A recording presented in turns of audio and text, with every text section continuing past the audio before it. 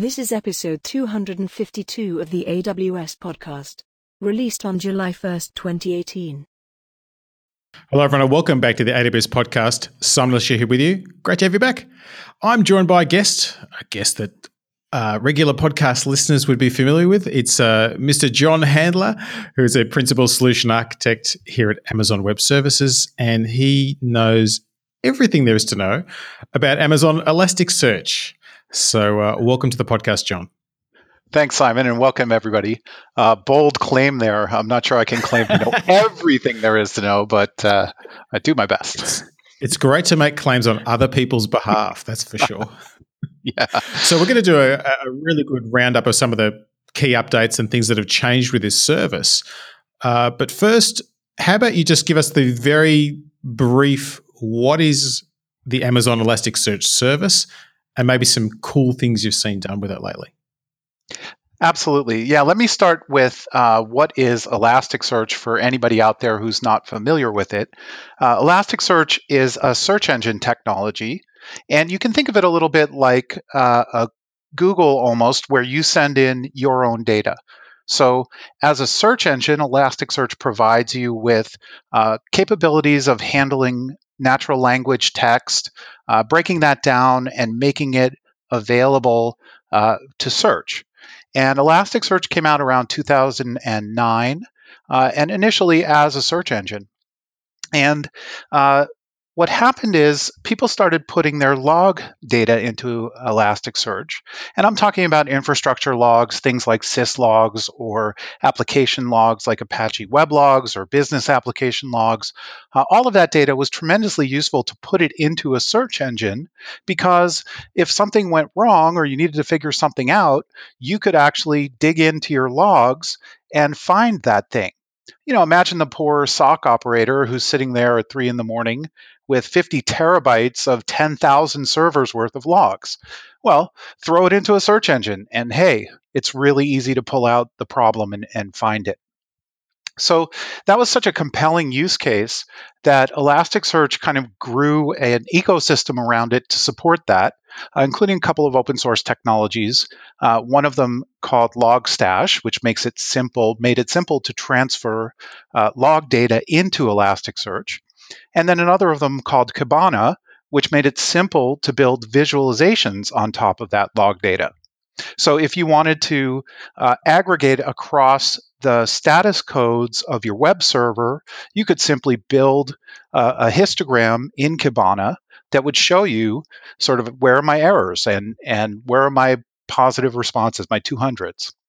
So that was Elasticsearch, and Elasticsearch continues to be tremendously popular for those workloads. Then what happens though, Elasticsearch, easy to use, easy to get started, popular open source software, can be a little bit difficult to manage, to own and operate. So with Elasticsearch Service, what we did is we wrapped Elasticsearch with AWS management to make it easier to run Elasticsearch in the AWS cloud. Hopefully that wasn't too long-winded a description there. I think it gets you there. And also as another element of demystification, if you've ever heard people talking about elk stacks or elk, they're not necessarily talking about horned creatures. The magic combination of Elasticsearch, Logstash, and Kibana. ELK, that's right. Exactly. Exactly. So we have a lot of customers who use this service and love it. And as ever, we like to get feedback from customers of things they'd like to see. And you've got a whole bunch of really cool things to share with us. So maybe let's start with something near and dear to our hearts, which is security. What's changed on the security front? Yeah, you know, the Elasticsearch service has been out since 2015.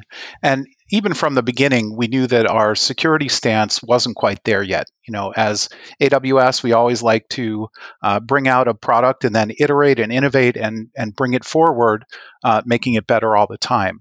Security is one of those areas where we came out with our product and we knew that we had to make some progress there. So we've been steadily releasing features that address some of the security concerns of our customers and close up some of the gaps. Amongst those, first of those is we launched the ability to launch an Elasticsearch service domain inside your VPC. So this is supported through Elastic Network interfaces. You specify your VPC, you give it subnets, you can add security groups to control access or shape the traffic that goes into that subnet, and you can keep all of your traffic within your private VPC IP space. That one was a really high on the list. Many of our customers wanted the ability to launch into VPC, and we were really excited to launch that. We see tremendous uptake of that feature.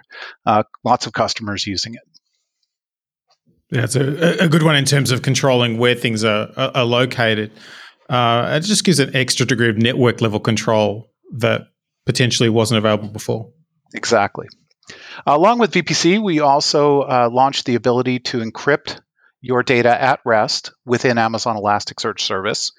So you can now, with your own KMS key, specify your key, mark the domain as encrypted, and your data within the service that is either on disk or on EBS volumes or in the service managed snapshots that we take, that data is encrypted with your KMS key.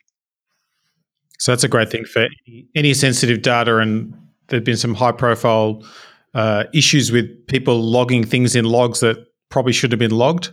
Encrypting Exactly. that data probably helps. Exactly. So encrypting your logs does give you that extra layer of protection just in case something slips and gets into your log files. At least you have it encrypted at rest. Now, I think the next one you're going to talk about is around Cognito and Kibana, and this is one I know for me, I've been waiting for a while. So tell us about it. Oh, nice. So we launched integration with Amazon Cognito. If you're not familiar, Amazon Cognito is a federated identity and authentication provider. It's a service within AWS. Our integration allows you to import your federated identities from SAML providers like LDAP, bring them in, and make those available. Incognito, it backs out to an IAM policy, which is the primary way that you control security within Elasticsearch service. So you can specify different policies for different groups of users or individual users and apply those to logged in users via Cognito. Along with that, we added a login capability to Kibana. So when you open the service managed, when you open your domain and you click on the link to your Kibana endpoint, then we present you with that login screen powered by Cognito, and you can log in to Kibana there and then control the access of the users underneath. And this is really great because for most users of the Elk stack, the Kibana part is the interaction. Yeah. I will say that this is also a feature that's somewhat in progress right now. So as of right now, because of the way that Kibana does visualizations, you can't directly control which users have access to different visualizations. That is something that's obviously a part of this feature that's both highly requested and necessary. So not there right yet, but stay tuned. Keep an eye out. Yeah, keep an eye out. Yep, exactly. So that's a lot of stuff in the security domain. But as you mentioned earlier on, monitoring is one of the key use cases that the Elasticsearch service is used for. Have we improved anything there? Yeah, so we did add the ability to send Elasticsearch slow logs to CloudWatch logs. So just a bit of explanation. Elasticsearch, when you send an update, in other words, a document that you want indexed, or you send a query that you're querying your search engine, if that takes longer than a particular threshold, Elasticsearch will log that query or that update to what's called a slow log. And you have the capability of setting the thresholds and setting the logging level that you want out of Elasticsearch. So with Elasticsearch Service, we've now opened it so that you can hook up your Elasticsearch Service domain to CloudWatch logs, set those thresholds in Elasticsearch, and then when you have queries that are running slowly, or you have updates that are taking a long time, we'll send those slow logs over to CloudWatch Logs.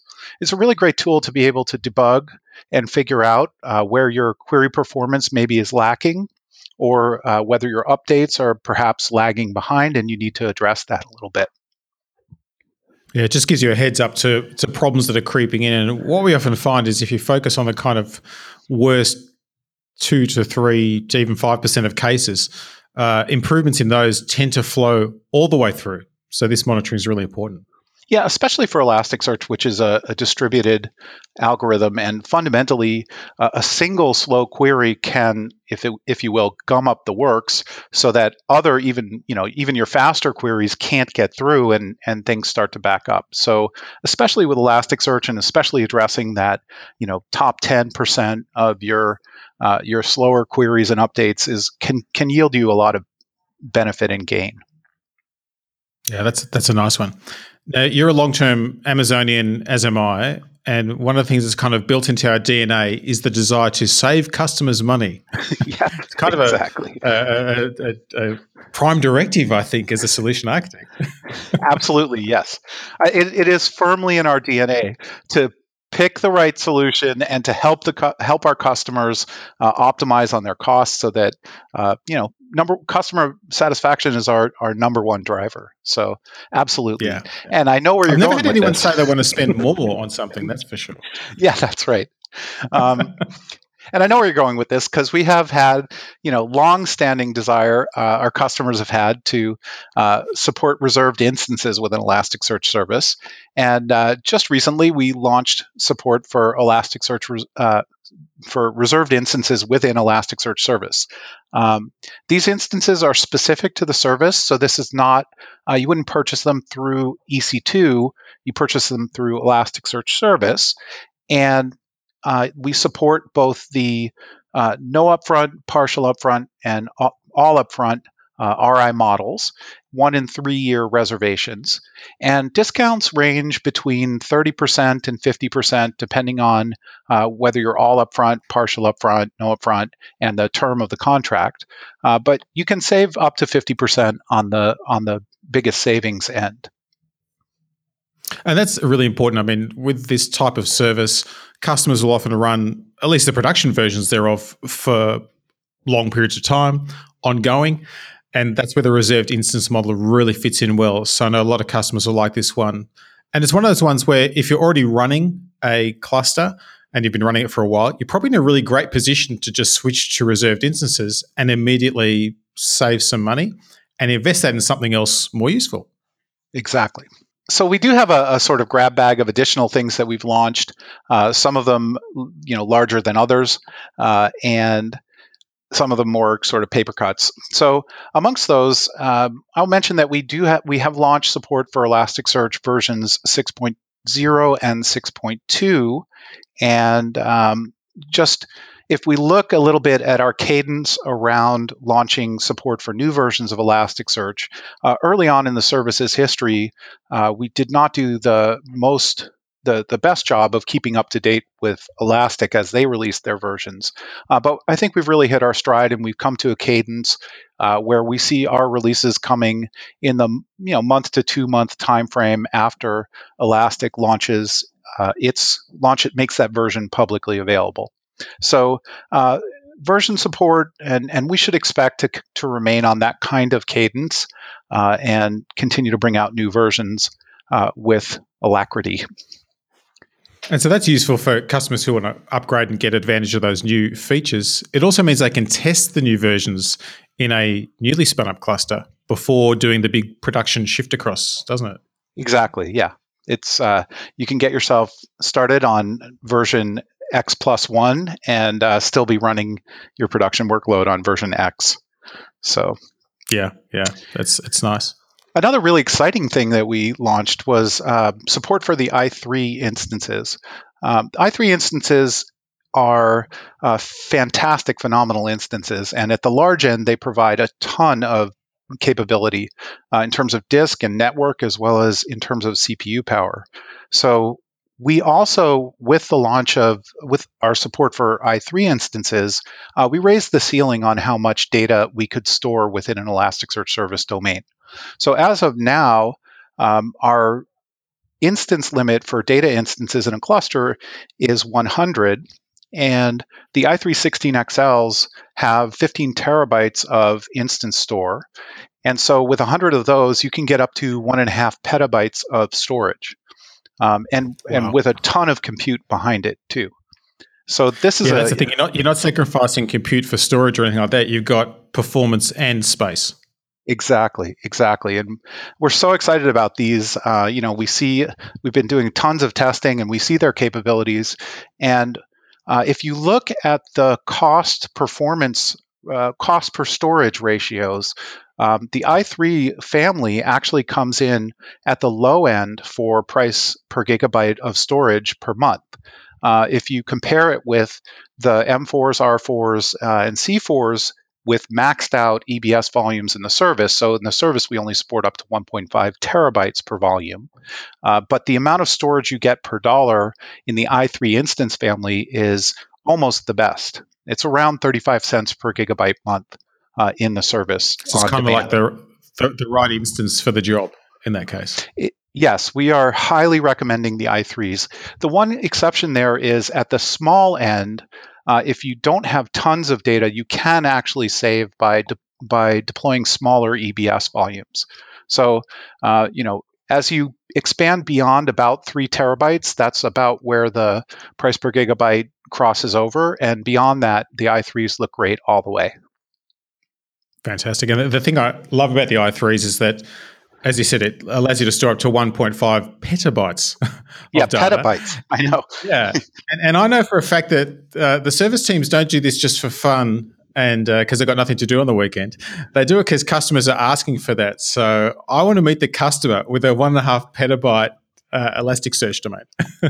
Yeah, we do have customers with very large Elasticsearch deployments. I'm not able to speak about them publicly, but we do have a few customers that are on the larger end. Although we don't yet have a 1.5 petabyte customer right now.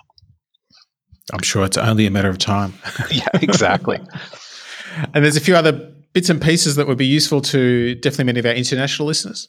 Yeah, so we did launch support for Korean language with the Sunjan, and I hope I'm saying that close to correctly, open source plugin that supports Korean language analysis. We had a lot of demand from customers in Korea who wanted to have better capabilities with managing Korean language. So we were excited to bring that out. That's really useful. And I'm not going to try and pronounce that either. So it's all on you. Yeah. And then we had one of the paper cuts in the service. One of the service's capabilities is to be able to launch or to allow you to make changes to your underlying search service cluster. And we didn't get into this too much. And just for those who don't quite know, Elasticsearch is a distributed algorithm that operates on a cluster of instances. When you use the service, you specify the instance types that you want and the storage that you want. But for customers that need to gradually scale up, whose workload is increasing, we have also the ability to reconfigure your cluster, and we do a blue-green essentially deployment where we bring in new instances. Elasticsearch replicates the data across both sets, and then we drop the old ones. So that kind of deployment model is very powerful. It really allows customers to get in there, change things like the storage media that they're using within their cluster. So you want to go EBS to ephemeral store, you can do that. You can change out instance types. It's a really nice feature. As a kind of first cut at the product, we supported a lot of operations through that blue-green deployment, even some that didn't quite make sense. And one of those was access policies. So when you changed an access policy for your Elasticsearch service domain, we would actually go through the blue-green deployment regardless.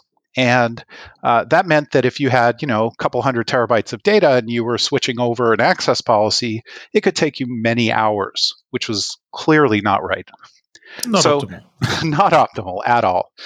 So we did actually release a feature that now specifically for access policies, when you make a change, it's nearly instantaneous. We don't do the whole blue-green deployment, and it just makes the experience that much nicer. That's fantastic, and that's a great example of those features that kind of roll in over time that delight customers. Exactly. That really affects you if you're using the service. So I'm really glad to see that there. Yep.